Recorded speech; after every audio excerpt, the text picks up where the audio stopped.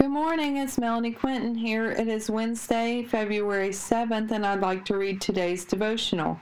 Honor your Lord, honor others. Psalm 29:1.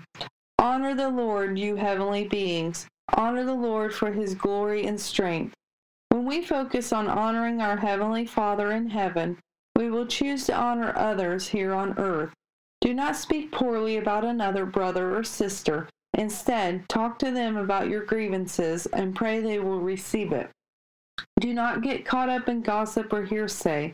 Speak the word of the Lord and know it is true.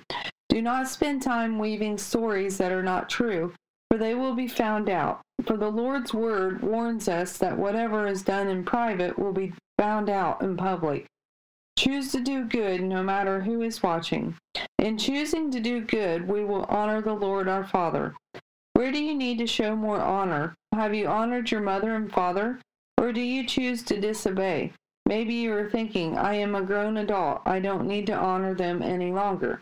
Yes, we absolutely need to still honor them.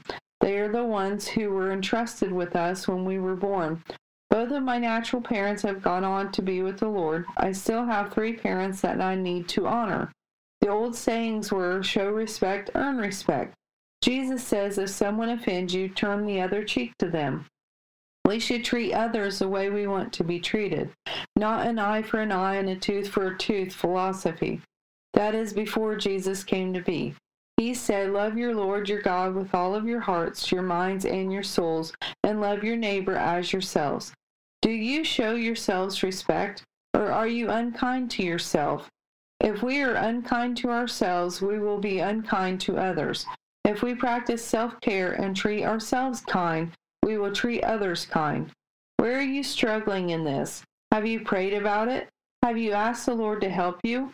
If we do not ask, we will not receive. Have a blessed day, inspired by God on February 7th.